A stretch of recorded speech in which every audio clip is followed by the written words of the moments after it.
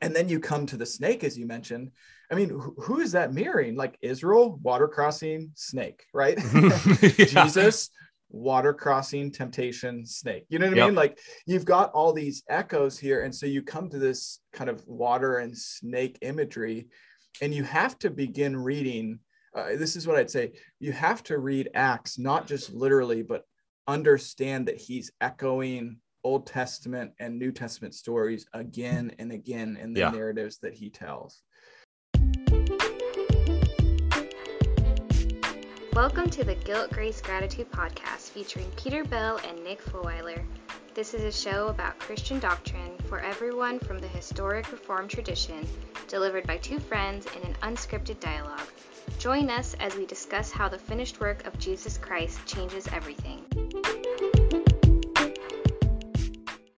Real quick, before we begin this episode, listen to the end for updates on our Santa Ana Reformed Church Plant efforts and our upcoming Bible study on the Book of Judges. Hello, everyone. Yet once again, it's another day of fresh grace and mercy. This is the Guilt, Grace, Gratitude podcast, where we bridge the gap to Reformed Christian theology for your listening pleasure. And today we're doing a book club episode with Patrick Schreiner. It's on his new copy of The Mission of the Triune God, a Theology of Acts. It's within the New Testament Theology series published by Crossway. And we are going to jump into that conversation with Patrick here in a few moments. But first, just as a reminder, there is some show notes links that are helpful to you guys. There's one for Crossway. You can click that link and get this copy or any of the books within this New Testament theology series for yourself. There's also a link to the Society of Reformed Podcasters. This is a group of Reformed podcasts that we're a member of. So if you enjoy our show, you'll probably enjoy some of those. There's also a local church finder. So you can type in your zip code and find a local Reformed church near you. So we'll jump in and further introduce Patrick Schreiner today. Yeah, thanks for coming on, Dr. Schreiner. Yeah, good to be with you guys.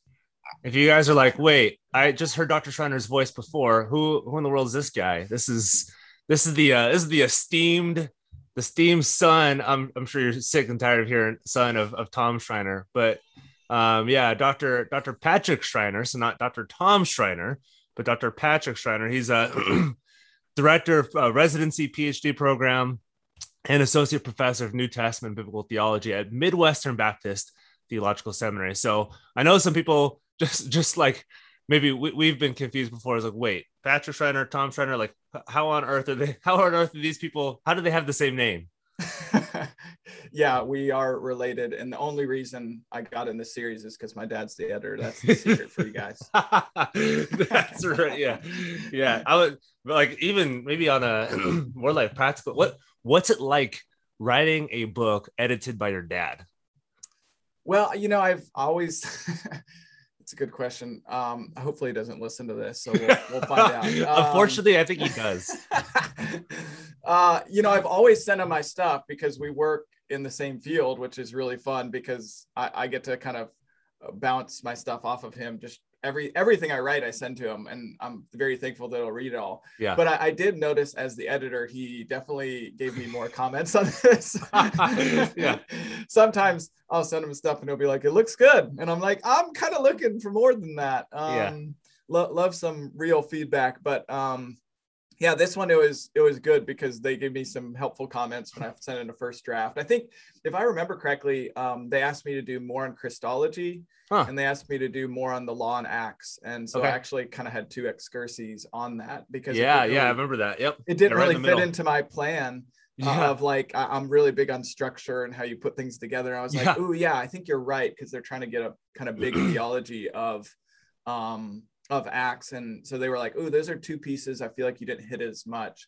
So I kind of did asides for those and did more on Christology. Gotcha. Like, I wanted comments, but not that many comments. I didn't want to add so many paragraphs. No, but it was actually really good to hear that because that's what you want from an editor. Like what pieces are you missing in a theology of a book? Huh. So after this, you're like, I want to write more books for my dad, or you're like, oh, that's good. I mean, I want to stay away from the nepotism thing. So yeah, exactly. I would probably say, this is just a series that I thought was interesting that I wanted to be a part of. So it worked out that he was the editor, and I'd been kind of the history of this book is I'm finishing up a commentary on Acts, which will be about 600 to 700 pages. Yeah. And so this is actually an outgrowth of that. And if you kind of read in the preface, or maybe I put it somewhere in there, the outline kind of came to me there, and I'm expanding on it here. Yeah. I gotta say, I mean, you're a great writer, but B, you have a better beard than your dad's. That's one thing. My dad used to have a beard, and then he shaved it. I actually remember when he shaved it, because I was in high school, and I was like, who is this man who's my father? Because I hardly recognized him. So yeah, he had one for a while. Maybe he had the same issue as me of a baby face as a professor, and he kept it for a while. And then when he got, I think he was probably around 45 or 50. He was like, all right, I'm losing it now. So yeah. When he finally started looking old, he took off the beard. That's right. Yeah. If you look back at pictures of him, actually, I was talking about this the other day, is, he grew up in the 60s, born in early 50s, and he had the Beatles haircut because it was the 60s. Yeah. He looks genuinely like a Beatles, like one of the characters from or one of the band members. So yeah, we were just talking about different hairstyles the other day. I don't know why we're talking about that on this podcast, but here we are. That's right. Yeah. No, that's good. People like the conversational stuff that we do on the front end. Yeah. I hope so. yeah. Or else, maybe people are like, no, let's freaking get onto the show already. Let's stop. Stop this forward backward banter. I guess my first question would be just going to the basics. Just assume somebody doesn't know much or anything about the Bible, and they're like, what is Acts? What are we talking about? What is that? And so maybe just basically explain what the book of Acts is, and who it's geared towards, and what's the goal of it. Yeah. So Acts comes after the days of Jesus, and basically it's the story of the early church and the birth of the church. So what did the apostles do? What did the followers of Jesus do right after he left? What were they commanded to do? What were they supposed to do? How did that work out? And so Acts follows some main characters. Really, Acts is actually pretty clear that it's not following just apostles. Yeah. The first half does follow Peter a little bit more, and the second half follows Paul a little bit more, but you have other characters kind of interspersed. And if you look at the end of the book, it's actually pretty clear that it's about the progress of the word and what I would argue the mission of the Triune God. So what's going to happen with this? We could frame it in this way. What's going to happen with this kingdom movement that Jesus started? Does it just die after he raises from the dead? Well, it's not going to die because he's alive and he's ascended to the heavens. It's going to continue on. But what's surprising about the book of Acts, I think maybe for, it's hard thinking about the first time you read Acts. Yeah. What's so surprising about it? Well, I think one of the surprising things is you might expect everything to go really well because Jesus has been raised from the dead. But what you find is that there's a pairing of both growth and life and resurrection, just in terms of even healing people, wonders and signs, but that's also paired with persecution, suffering, and death. And so when you first read, you're like, wow, I thought it was going to go so amazing. And it does start out so great, like 3,000 people are saved at Pentecost, but then people start to get upset. The temple leaders are not okay with the message that they're preaching. And then you start to kind of rewind back to Jesus's life, and you're like, oh, right, this is what Jesus said would happen. You're going to go out, you're going to be persecuted, but you're also going to have the power of resurrection life to spread. So that pairing is kind of odd at a first read, but at the same time, you recognize that's exactly what Jesus's life was like. There was great power with him. There was great healing, but at the same time, there was great suffering and persecution. And in the Gospels, Jesus says, you're going to have to take up your cross and follow me. And so it actually clicks into place. Yeah, suffering and power go together. Huh. Yeah, and that was clear throughout this kind of goes into my next question. It's not a commentary proper, where you don't like go verse by verse, hey, this is what this verse means, this is what this verse means in chronological order, where I know that's kind of what you're doing for your other commentary on Acts. But yeah, what are you trying to do in this book that's not really a commentary? It's more like, it's like theological, it's kind of thematic. So like, how would you describe what you're doing in this? Yeah, so this book is a theology, most simply a theology of Acts. So what is the theology that Luke is trying to get across in his book? So you could look at a theology of the whole New Testament, a theology of different books. This is a theology of this book. And there's many things we could say. I think at a popular level, when people come to Acts, they typically like to think of the book in terms of mission, which isn't completely wrong. So Acts 1:8, that we have the power of the Holy Spirit and we're to go out and be his witnesses to Jerusalem, Judea, and to the ends of the earth. And so typically when you hear a sermons kind of series on Acts, it's about, what do we need to do? We need to go share our faith. And that's totally true. And that's totally in there. But I wanted to kind of back up and say, is there something even more foundational before that? And so another way that people kind of look at Acts is they look at, man, it's the work of the Spirit. Like it's so many people see the Spirit is so active in the book of Acts. So this is the wonders, the working of the Spirit in the book of Acts. And a lot of times the main question that comes up is charismatic gifts. Do they continue? Do they cease? Can we still do these things? How prescriptive is this? Are we supposed to do everything that they were doing? Is our church supposed to look exactly like that? And again, those are good questions to ask. And I would even add that more kind of modern works on Acts have been really putting the focus back on Jesus Christ and saying, these are the continued acts of Jesus Christ. It's not so much the acts of the apostles or even just the acts of the Holy Spirit, but it's the acts of Jesus himself. If you look at Acts 1:1, it says in the former book, Luke says, I detailed everything that Jesus began to do and to teach, implying, and I think this is true, that Jesus is continuing to act, although he's gone, in the book of Acts itself. So I looked at all those, and what's funny is I'm like, these are all true. Another one that people propose is like the church. It's about the church. This is about how to run the church, what the church looks like. And as I looked at all these different proposals for kind of, I don't want to say a center of the theology of Acts, but a kind of a logical ordering of the themes in Acts, I kept looking at them and saying, yeah, that's true. It's about Peter and Paul. It's about the church. It's about the word. It's about Jesus. It's about the Spirit. And what I thought was missing was kind of what I said earlier, a logical ordering of these themes. So as I step back from the book of Acts, my proposal is that this is the mission of the triune God. So as Christians, the most basic confession that we have is who God is. God is one in three persons. And it's very clear throughout Acts that this is God's mission first, not ours, that he welcomes us into that. And it's not only God's mission in terms of just God, but it's the mission of the triune God. So the Father has a plan. The Son directs it. He rules and he lives. And then the Spirit empowers us to do those things. Totally, we could go to some verses, but what I think if we go straight to mission, if we go straight to what are we supposed to do, we're missing that this is actually God's plan first. And this is accomplished by the Spirit first. And this is through the Son first.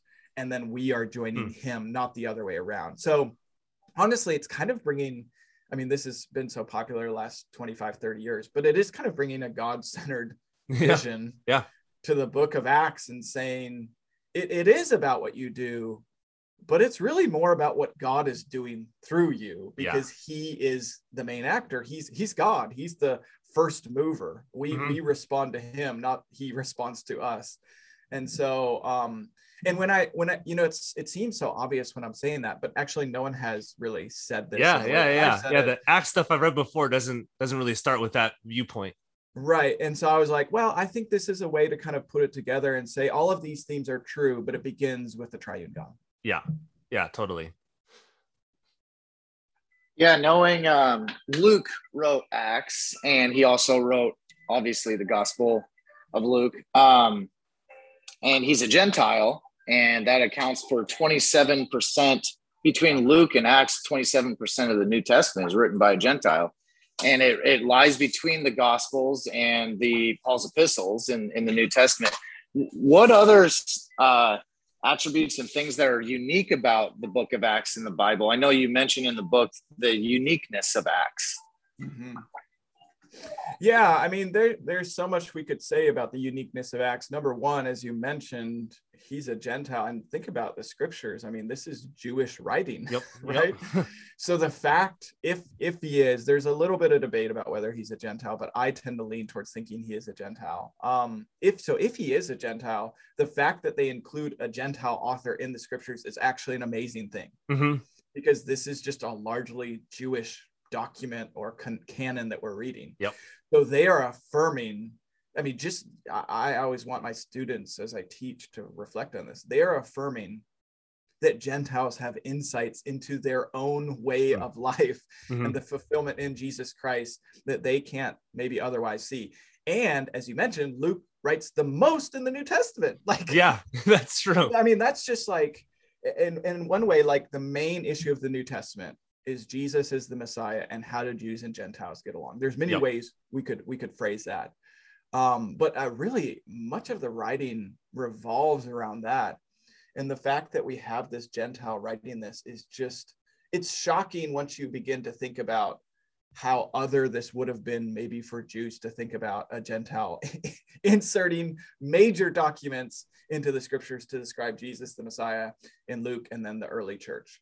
So how does that affect his writing? Well, there's a very clear focus, if you go back to Acts 1:8, on the Gentiles coming in. Mm-hmm. So the Cornelius story is told 3 times. The defense of that story is told 3 times. Yep. Some people think Luke was from Antioch, and the story of the kind of multi-ethnic church that was birthed there. Yeah. In Acts 11 and Acts 13, we get a little bit of that there. And if you actually look at the names of the leaders there, you've got kind of like a Hellenistic Jew, a Pharisaical Jew, a few people from North Africa, and then like a kind of someone who grew up with Herod. And so obviously he's of high society.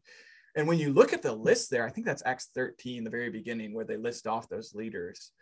It's shocking, because it's like, oh, these are all people that wouldn't naturally get along. And these are the leaders in the church. And so there's a lot of discussion about multi-ethnic, diverse churches. But very early on in Antioch, Luke is pointing out, look, all these people are not only just getting along, but the leaders represent the different people. You also see that, I know I'm just going off on this, but you also see this in Acts 6 with the Hellenistic widows. So you have the Hebraic Jews and the Hellenistic Jews, which basically means, for people who don't understand those terms, those who are more associated with the Jewish tradition, those who are more influenced by Greek culture. And there's a split, and the Hellenistic widows are not being cared for. And it seems like they actually raise up Hellenistic leaders to deal with that. So you have Luke very clearly hinting at, we are welcoming these Gentiles into the community, and not only welcoming them, but actually placing them in leadership positions, actually causing them to go out and do some of the work themselves. And so after Acts 6, you have Stephen and Philip, who do kind of major works in terms of getting the gospel out of Jerusalem. And then we could also say Acts 13 through 28 is obviously just the mission to the ends of the earth. And so that has a huge impact. And really, as I said earlier, the rest of the New Testament, the rest of Paul's letters are going to be dealing with, okay, how do these Jews and Gentiles get along now that they're being welcomed in? And so there's so much more I could say. I mean, Acts is my life right now, but canonically, Acts is so important too. If you think about the Gospels, Acts, and the epistles, it is that bridge document. It brings us from the life of Jesus to the life of the church and gives us the narrative background by which we understand what we'd call the general epistles and the Pauline epistles. And what's so interesting, actually, if you look back at early manuscripts, is that actually the earliest manuscripts we have the general or Catholic epistles coming first before the Pauline epistles. And that actually matches Luke's structure in Acts, because the first half is more about the pillar apostles and the second half is about Paul. And so I think canonically the early church was recognizing, okay, we've got like the first half, Acts 1 through 12, general epistles, and then Acts 13 through 28, Pauline epistles. And so there's kind of actually a canonical argument for ordering the rest of the epistles in the form of Acts, as it kind of leads into those letters. So I don't even, now they're talking for so long, No, I don't even remember what the question was, but here we are. Yeah, no, I think you nailed a lot of that stuff too. And even so, attached to Nick's question is maybe this is how I grew up. Maybe how many grew up with the Book of Acts. That it's kind of this he's just kind of writing down what's happening without really like paying any attention to what happened before or what's happening in the future, but he's just kind of writing down this is the history of the church, and I'm just going to tell you what's happening, versus you make a point in your book over and over and over again. There's just a bunch of fulfillment language in the Book of Acts. It's not just let's write down the history of this church without any glance back to what's happened before, but there's a bunch of fulfillment. So if you can talk about some of the big moments, which I had never seen before, especially in Acts 9 with Paul's conversion, and the kind of the fulfillment language with the book of Ezekiel too. But how is Acts kind of both bridging between Jesus's finished work on the cross and ascension, and the church being church growing and the Spirit moving and multiplying, but also with fulfillment of Old Testament scriptures, fulfillment of what's happening in the book of Acts too. Yeah. So the book of Acts, even though it's written, we think by a Gentile, it's, Matthew is known as a very Jewish document, and he's all about fulfillment. And so when we come to Acts, it's like, is this a major theme as well? But very early on, we can see at the beginning of Acts that Acts is fulfilling Jesus's words from Luke, just to begin with, because Jesus says, hey, you heard me talk about you will be baptized with the Holy Spirit not many days from now. So that's the whole start of the book. But really, that goes back even further. Jesus is talking about it. So you kind of have to do this like train of thought. Like Jesus talked about it, but he talked about it because the prophets talked about it. Yeah, exactly. Right. And so when Peter gets up in Acts 2 and preaches his sermon after the Spirit falls, these people are looking at him. They're like, they must be drunk. And he's like, it's 9 a.m. We're not drunk. And I'm like, well, some people drink at 9 a.m, but I guess he's saying he doesn't.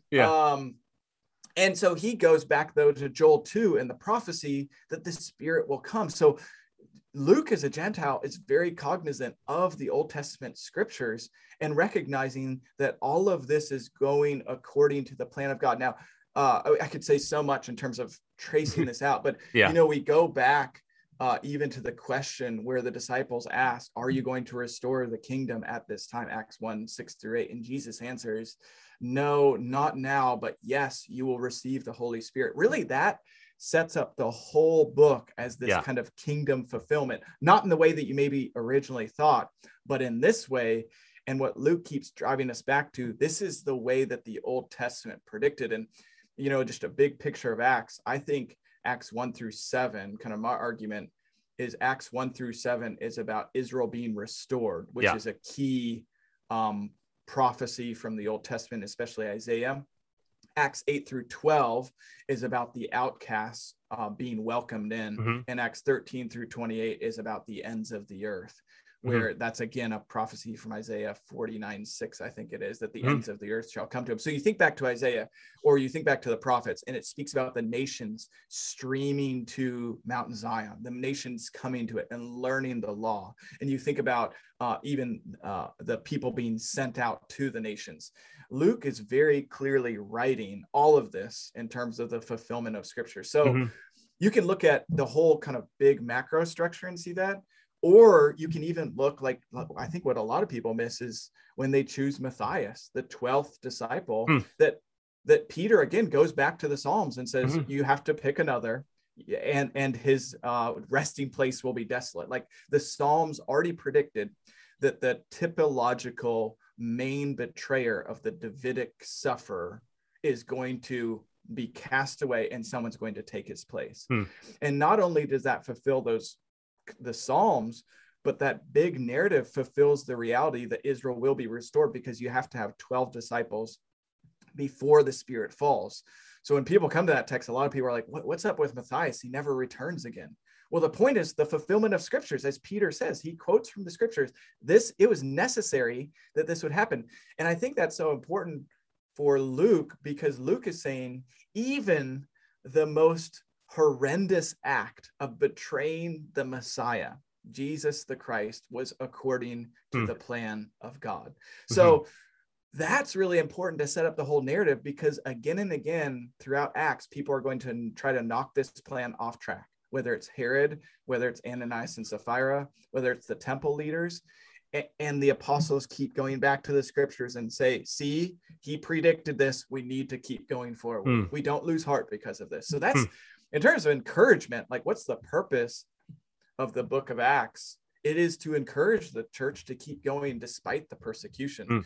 This, I mean, as we kind of began speaking about, this is the model of the ministry. There's going to be great power paired with great suffering. Yeah. Cool. Yeah. So why the theme of the Trinity for Acts? How is the Father, Son, and Spirit explained? And, why is the Trinity picked as a theme to describe Acts? Because they're not like specific, like you said, they're not lined out in the book saying, oh, the Trinity is now working here. Here's the Father working. Here's the Son working. Here's the Spirit working. Right. Yeah. So there's a few texts that I could go to. I want to look at the big picture, but one of them we already went to briefly is Acts 1, 4, and 5. Jesus is commanding them not to leave Jerusalem, but to wait for the Father's promise. So there we have the Father, right? Just in Acts 1, 4 through 5, right at the beginning. And who's speaking? He said, which you have heard me speak about, the Son speaking. And what is the Father's promise, which the Son relays? For John baptized you with water, but you will be baptized with the Holy Spirit. So Acts 1, 4, and 5, we've got Father's promise that the Son relays about the Holy Spirit. And so you fast forward into the narrative, and what happens is the Father's promise comes true. And it only comes true because, according to Peter's sermon, Jesus the Christ has been exalted. So you go forward into Peter's sermon in Acts 2, the kind of Pentecost sermon. You look at a verse like Acts 2:22. It's interesting because it's a very Trinitarian sermon. Like we think about I like to call this the first Christian sermon in some sense. I know it's anachronistic, but it is kind of like, okay, Jesus has been exalted. This is the first Christian sermon. And what does he speak about? Well, he speaks about Jesus mainly. Yes. So Jesus has died, he's lived, he's died, he rose again, and he ascended to the right hand of the Father. That's the basic structure of the speech. But if you look carefully at this speech, remember it begins with a quote from Joel about the Spirit coming. He's explaining why the Spirit came. So you actually got to back up and say, okay, you have the Spirit first, and he's explaining that. And the way that he explains the Spirit is by arguing that Jesus has been exalted. And why was Jesus exalted? Well, notice throughout the verses in 2:22, it says, a man attested by God, the Father, with miracles. 2:22, wonders and signs that God did, the Father did through Jesus. 2:23, he, Jesus, was delivered up according to God the Father's determined plan. 2:24, God the Father raised him up. 2:30, God has sworn an oath to David. 2:32, God himself has raised Jesus up. And then this is the key verse, Acts 2:33. He says, therefore, since he, Jesus, has been exalted to the right hand of God the Father and has received from the Father the promised Holy Spirit. Look how it all comes together in 2:33. That's true, yeah. Right? He has poured out what you both seen here. So remember what Peter's trying to do. He's trying to make an argument for why is this happening? Why are we speaking different languages? Why have we been filled with the Holy Spirit? Why is this flame resting over our head? Whether they could see that or not is what we could talk through that. But the point is, because the Father had a plan, he promised the Holy Spirit. And because Jesus has been exalted, he has pierced that barrier between heaven and earth. And now the Spirit has actually come down and he's bringing heaven and earth together. And that is a hugely Trinitarian statement. And I think actually one of the problems with evangelicalism right now is that we have a gospel without the Trinity. We basically have gospel presentations that don't include the Trinity. And that's the bedrock of our faith. So my big push at a more practical level is to say your gospel needs to include Trinitarian realities. Now, you don't have to get into like, how does this all work out? How is he one in three persons? But think about, go back to Ephesians 1. The Father predestined, the Son redeems, and the Spirit seals. that's the gospel, right? Yep. And so often we just talk about Jesus, and I know that, yes, he was the one who became incarnate, was the one who was revealed, but this was at the Father's behest, right? And we now live in the days of the Spirit. So I think the big push for me is just to see underneath all of this is the triune God working, and to push against this reality that we either speak about the Spirit or we speak about Jesus, and we don't talk about the Father as well. And I don't want to get too deep into systematic theology, but this actually corresponds to so how do you distinguish the Father from the Son and the Spirit? Well, according to early church history, it's their eternal relations of origin. Yep. The Father is the Father, the Son is the Son, those names, and the Spirit means something. And actually these missions of the Father planning, the Son kind of redeeming, and the Spirit sealing fits their eternal relations of origin. And so Luke is actually kind of bringing in, we think of Acts as only history, but he's bringing in so much theology here, like that. It's the warp and woof of what he's writing. Yeah, no, I love it. And so as we're talking too, I'm reminded. So we talked to Dr. Matthew Barrett a couple, like 6 or 7 months ago. Yeah. And I know he's one of your colleagues too. And I know he's helping, not rebirth, but like reinvigorate the church around this Trinitarian language. And we're starting to see this everywhere within Scripture, and not because we're placing it on Scripture, but because we're actually realizing, no, this is the bedrock of Scripture, and obviously being the bedrock of the book of Acts too. And you talk throughout the chapters, and there's one chapter to really kind of devote on the Word being this active agent within the book of Acts, actually accomplishing things, whether or not the people know what it's doing or actually trying to do anything about it. Yeah, that's right. And I just want to go back for a minute. We can talk about the Word, but just 2 verses that kind of stuck out to me as I was working on this too. When Paul recounts, and Peter, this is true, what has happened, you look at a verse like Acts 15:4. This is the Jerusalem Council. They arrived there. They were welcomed by the church, the apostles, and they reported. This is after Paul and Silas's first missionary journey. What did they report? They reported all that had been done. No, they reported all that the Holy Spirit had been done. No, it says they reported all that God had done with them. So who's the primary actor? It goes back. Who's the primary actor? Yeah. Paul is saying God has done something and I'm just a vessel. And actually that's what he is. He's the chosen vessel according to Acts 9. Again, Paul in Acts 21:18-19, he's meeting with James and the elders, and he reports all that God had done among the Gentiles through his ministry. And what's really clear is that it's this God, the Father, through the Son and the Spirit, that are pushing these people into these regions that they don't even hardly want to go. Like Paul he's not planning to go over to Macedonia and Achaia. And the Spirit's like, nope, go over there. They need you. Philip, he's just like picked up and placed randomly on the like desert road. Like we don't even know where he came from. And then he's taken away from it and he meets the eunuch. So again, this isn't their plan to go to the ends of the earth. This is the Father, the Son, and the Spirit's plan. This is what they want to do. Now, you asked about the Word. How is the Word kind of used in this? Well, the Word becomes an agent. What's so cool about Acts is that you can see that Luke is pulling from a theology both from Genesis and Jesus, and I'd say Isaiah as well, that the Word is active. So think about Genesis. When God creates, things happen when he speaks, things grow up. And I think that's why Jesus talks about his speech as a word, a seed that will go in the ground and then will sprout up and bring forth fruit. And so when I think it's Acts 6-7 at the end of at the end of the Hellenistic widows, it says, so the word of God spread and the disciples in Jerusalem increased greatly in number, and a large group of priests became obedient to the faith. The word of God spread, and actually this translation is really bad because it's the word of God spread and increased. It wasn't the disciples that increased, it's the word that increased. And so how can a word increase? Well, it can increase because it's active. It's actually this speech of God himself is part of God himself, if that makes sense. Like that's the theology he's working with.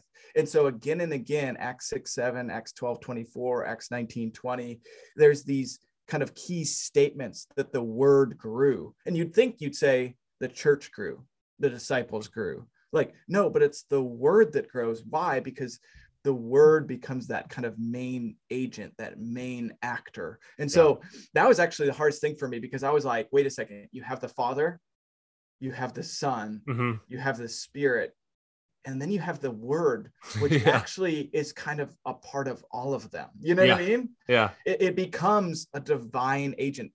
David Peterson's commentary in the Pillar series is the best at this. Like, his focus in Acts is about the word growing. So if you want to look at like, so when I surveyed, it was like, okay, he's talking about the word, Alan Thompson's talking about Jesus, other people are speaking about the Spirit. I wanted to kind of bring it all together and say, this is all true, but I want to put it in a logical order. So so you go to the end of the book and you have this idea that the word doesn't stop growing. So Acts 28, 31? Or 28. Yeah, somewhere at the end.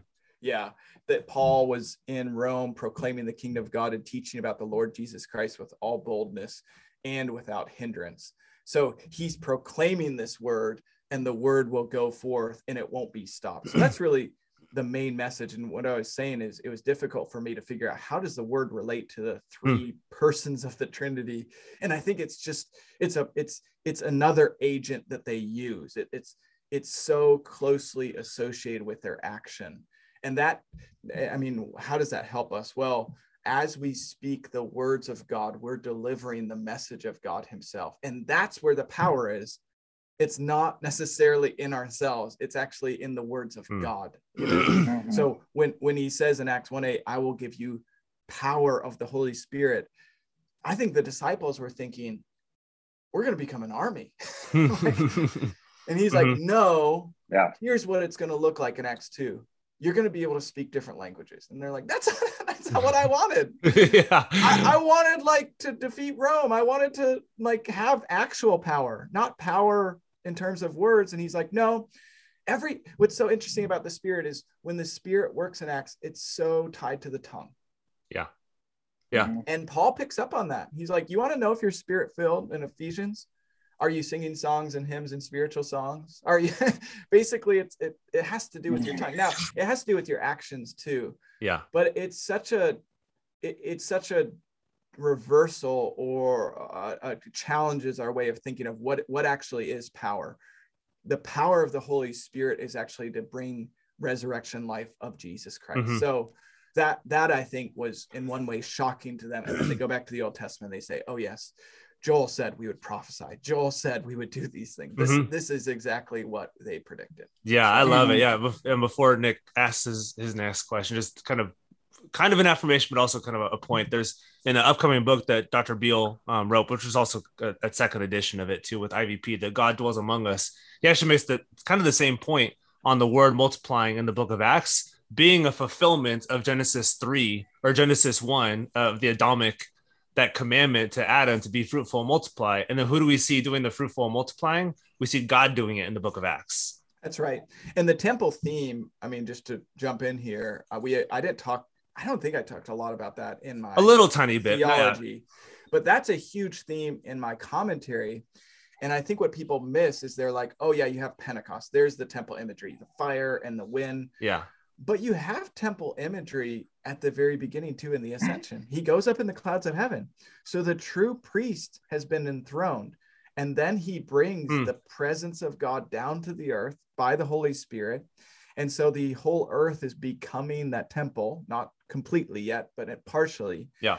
And where do they go and do their work? Immediately in the temple. And what's interesting is that in the temple itself, the physical temple, it's where there's persecution. And in the houses, that's where the temple presence resides.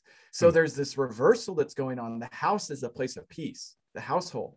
And that's why I think actually they begin using almost household type language.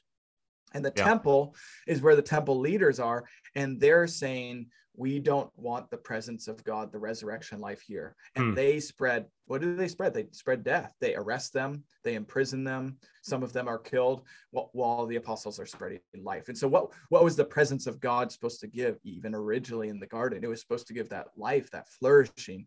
And that's what the apostles are spreading and the temple leaders are saying, no, we want our power. We want the people to listen to us. We don't like what you're doing. Stop preaching about Jesus.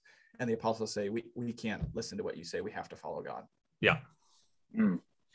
Yeah, and an attempt to bridge between the early church immediately after Jesus' ascension with the book of Acts, when it was written, who it was written to the modern church today. How does a revival of studying Acts help the modern church today? Yeah, that's a great question. I mean, I do think, I use the language from Brandon Crow that I found helpful, that Acts is both a transitional book and a programmatic book. Yeah. Transitional in that it is recounting something in history that occurred once, like that there was a uniqueness to that period, that Pentecost happened, and that can never be taken away.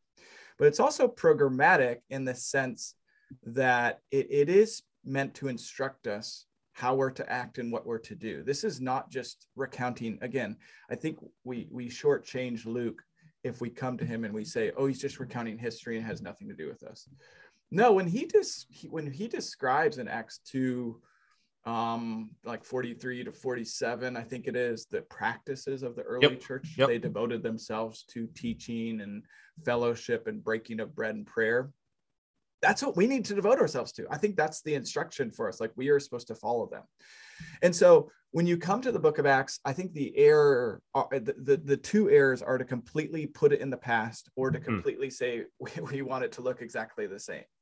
There was some uniqueness about what happened, but as I go back to Pentecost, we still live in the days of the Spirit. So I think one person put it this way, or maybe I put it this way, I don't remember.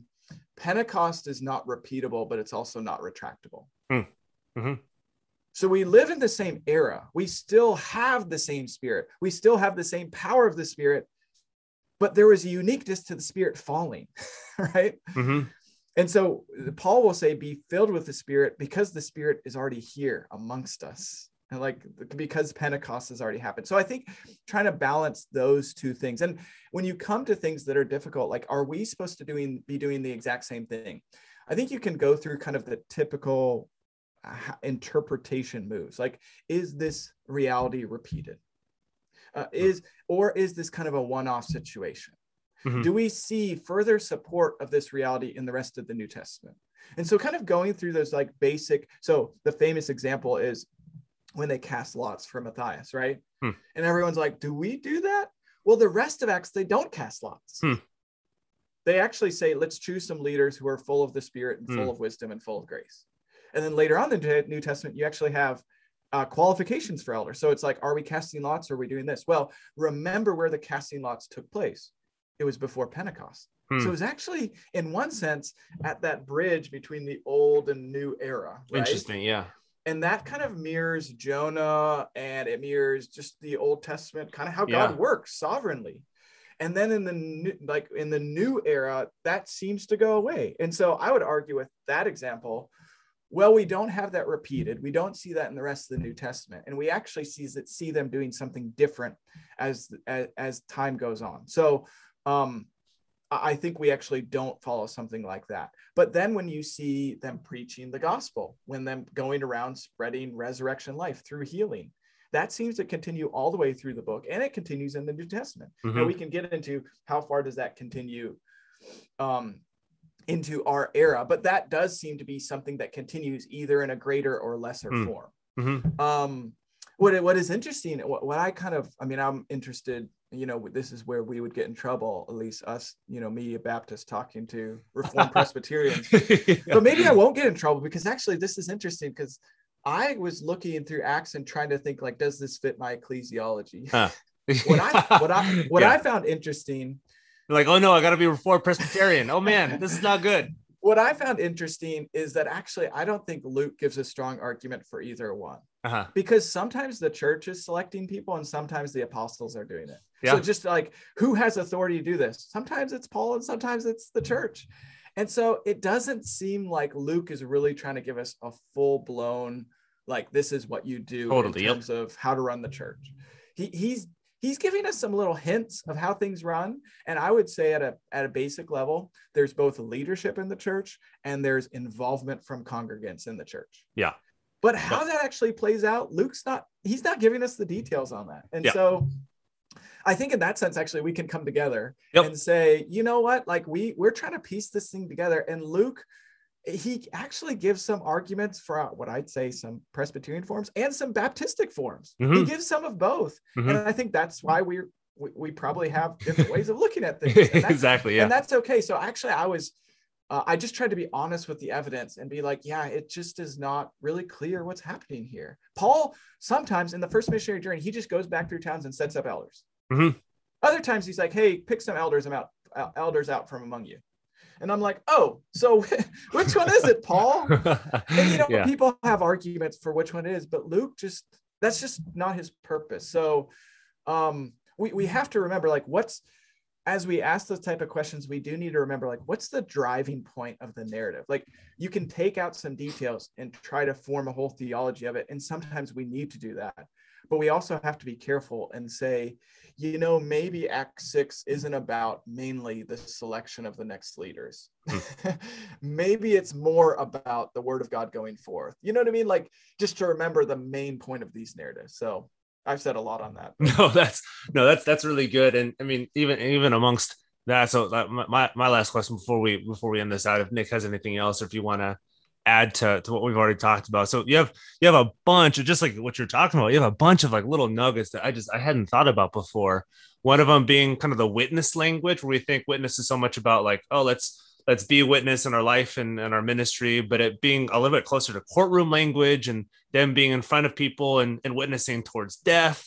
At the end of Paul handling the snake, and the snake, it being, again, that looking back to Genesis 3 is like, no, I've accomplished the serpent crushing. So if you can maybe drop a little bit of like those teasers, people who are looking at this book and say, hey, quote unquote, like, why should I buy this? Like, what are you gonna show me in this book that I just hadn't seen before? Yeah, I mean, maybe we can go to the end there in Acts 26, 27, 28, when Paul's going through the waters. A lot of people don't know what to do with all of that water imagery. And I think if you go back to the Old Testament and think through the waters as this kind of chaotic Gentile realm, and remember that God is saving him through the waters. I mean, we have these themes in Jesus's life and the Old Testament. Mm-hmm. There's actually a lot of strong Jonah echoes. He's the reverse character of Jonah. Jonah says, I had never thought about that before. Sail forth to Nineveh and share the gospel. And he's like, no, I'm not going to go. And Paul's like, no, I'm going. And God actually brings this storm. But what he does is he actually saves, I would argue, he saves the Gentiles on the boat. He brings them through with him. Mm-hmm. And so you've got this water crossing. And then you come to the snake, as you mentioned. I mean, who is that mirroring? Like Israel, water crossing, snake, right? Jesus, water crossing, temptation, snake. You know what I mean? Like, you've got all these echoes here. And so you come to this kind of water and snake imagery, and you have to begin reading. This is what I'd say. You have to read Acts, not just literally, but understand that he's echoing Old Testament and New Testament stories again and again in the narratives that he tells. And so, I mean, you mentioned Acts 9. A lot of times people don't think about, Paul looks up and there's this bright light and he sees Jesus. But Ezekiel looks up and he sees this bright light and he sees this human figure. And then it just stops. It's like, we don't know who it is. He's like, there is one like a human. And we're like, well, who is that? Well, I think there's a fulfillment there that Paul is now seeing. Oh, that's Jesus upon the throne.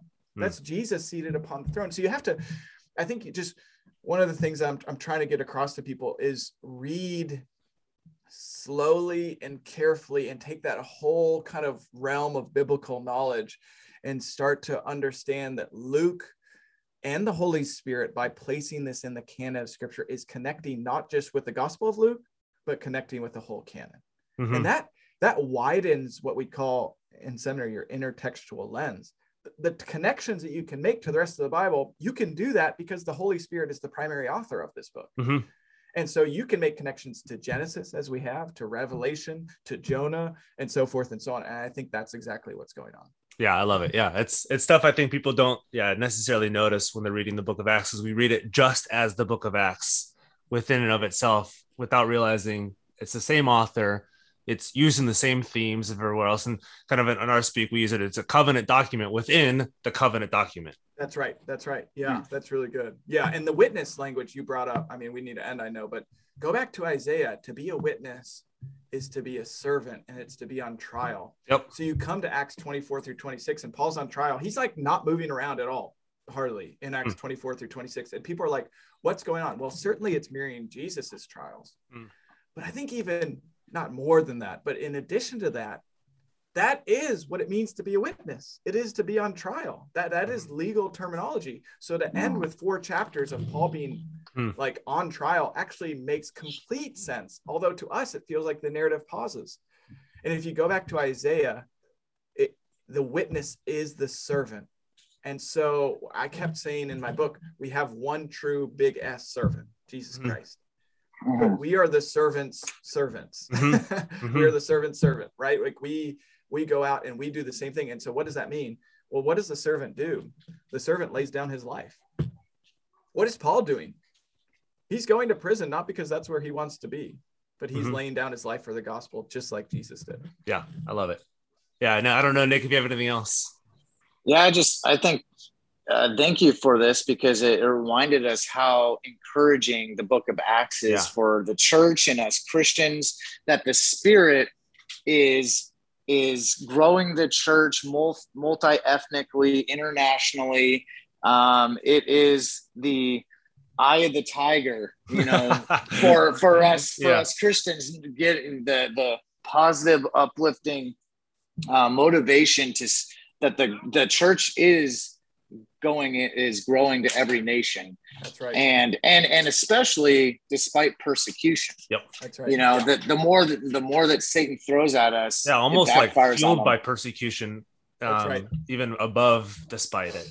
That's right. Yeah. Matthew. Yeah, you think of Matthew 16. I will build my church. Amen. And then he says, I'm going to die. And Peter's like, no. And then he's like, you're going to die too. How is he? I mean, I think the narrative structure there is, I will build my church. And guess what? You're going to suffer in the midst of it. That's the reality. That's what we should expect. He is going to make his plan go forward, and it'll mean heartache for us. So there will be both like great encouragement and great suffering in the midst of it. Yeah, no, I love it. And it's, I think I've read quite a bit on the Gospels and Acts, but if I can kind of toot your horn, because I know you wouldn't necessarily do that yourself and talk about like all the grand things about it. It is the best book I've read on the book of Acts, both theologically, on a commentary wise. So I'm looking forward to your commentary. I highly recommend this book if you guys want to learn more, not just facts about the book of Acts, but fulfillment language in this and encouraging a message in this. And also too, if you want to learn a little bit about Taylor Swift, then there's a couple comments on Taylor Swift. You want to learn a little bit about Drake? Did you catch the Voldemort one? I did not catch the Voldemort one. I did. You guys want some pop culture references? I've never. I think you made a comment on Twitter. I've never seen a commentator pull Kanye, I think Drake, and I think Taylor Swift in the same commentary. And Voldemort. Yeah. So you got all the best of all worlds in this. I think people need to be entertained a little while they're reading theology. Exactly. That's my theory. And publishers sometimes are like, this doesn't belong in this, and I'm like, but it does. Exactly. It gives you a little laugh as you read it, which is good. It's hard hitting. It's encouraging. Yeah, and there's points. I think you place them well for a little laughter. So yeah, thanks for coming on, talking about your book, and I'm excited for people to get this in their hands and learn more about how is the Triune God working in this church both then and how is he working in it now. So thanks for coming on. Yeah, thanks for having me, guys. It was great talking to you. Thank you. Are you looking for a Reformed church in the Orange County, Santa Ana area? We'll be starting our study through the book of Judges, as well as diving into Reverend Danny Hyde's Welcome to Reformed Church, beginning weekly on December 2nd, which is a Thursday, at 6:30 p.m. at 4th Street Market in downtown Santa Ana. If you'd like updates and information on joining our core group, email us at santaanareformed@gmail.com or head to either Guilt Grace Pod or Santa Ana URC on Twitter, or find the link in the show notes to learn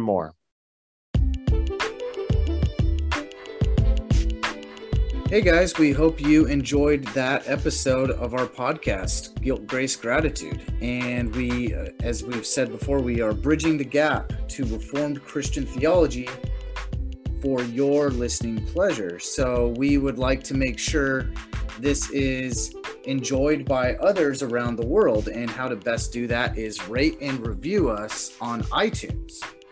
Yeah, and after you rate and review, or instead of rate and review, or doing everything all in once, retweeting us on Twitter, liking us on Twitter, liking us on Instagram, following us on both of those platforms, because that actually puts in front of people's physical face this podcast, these guests, and most importantly, the gospel, the doctrines that these guests are bringing in front of you guys. So please do that. It helps get in front of more people.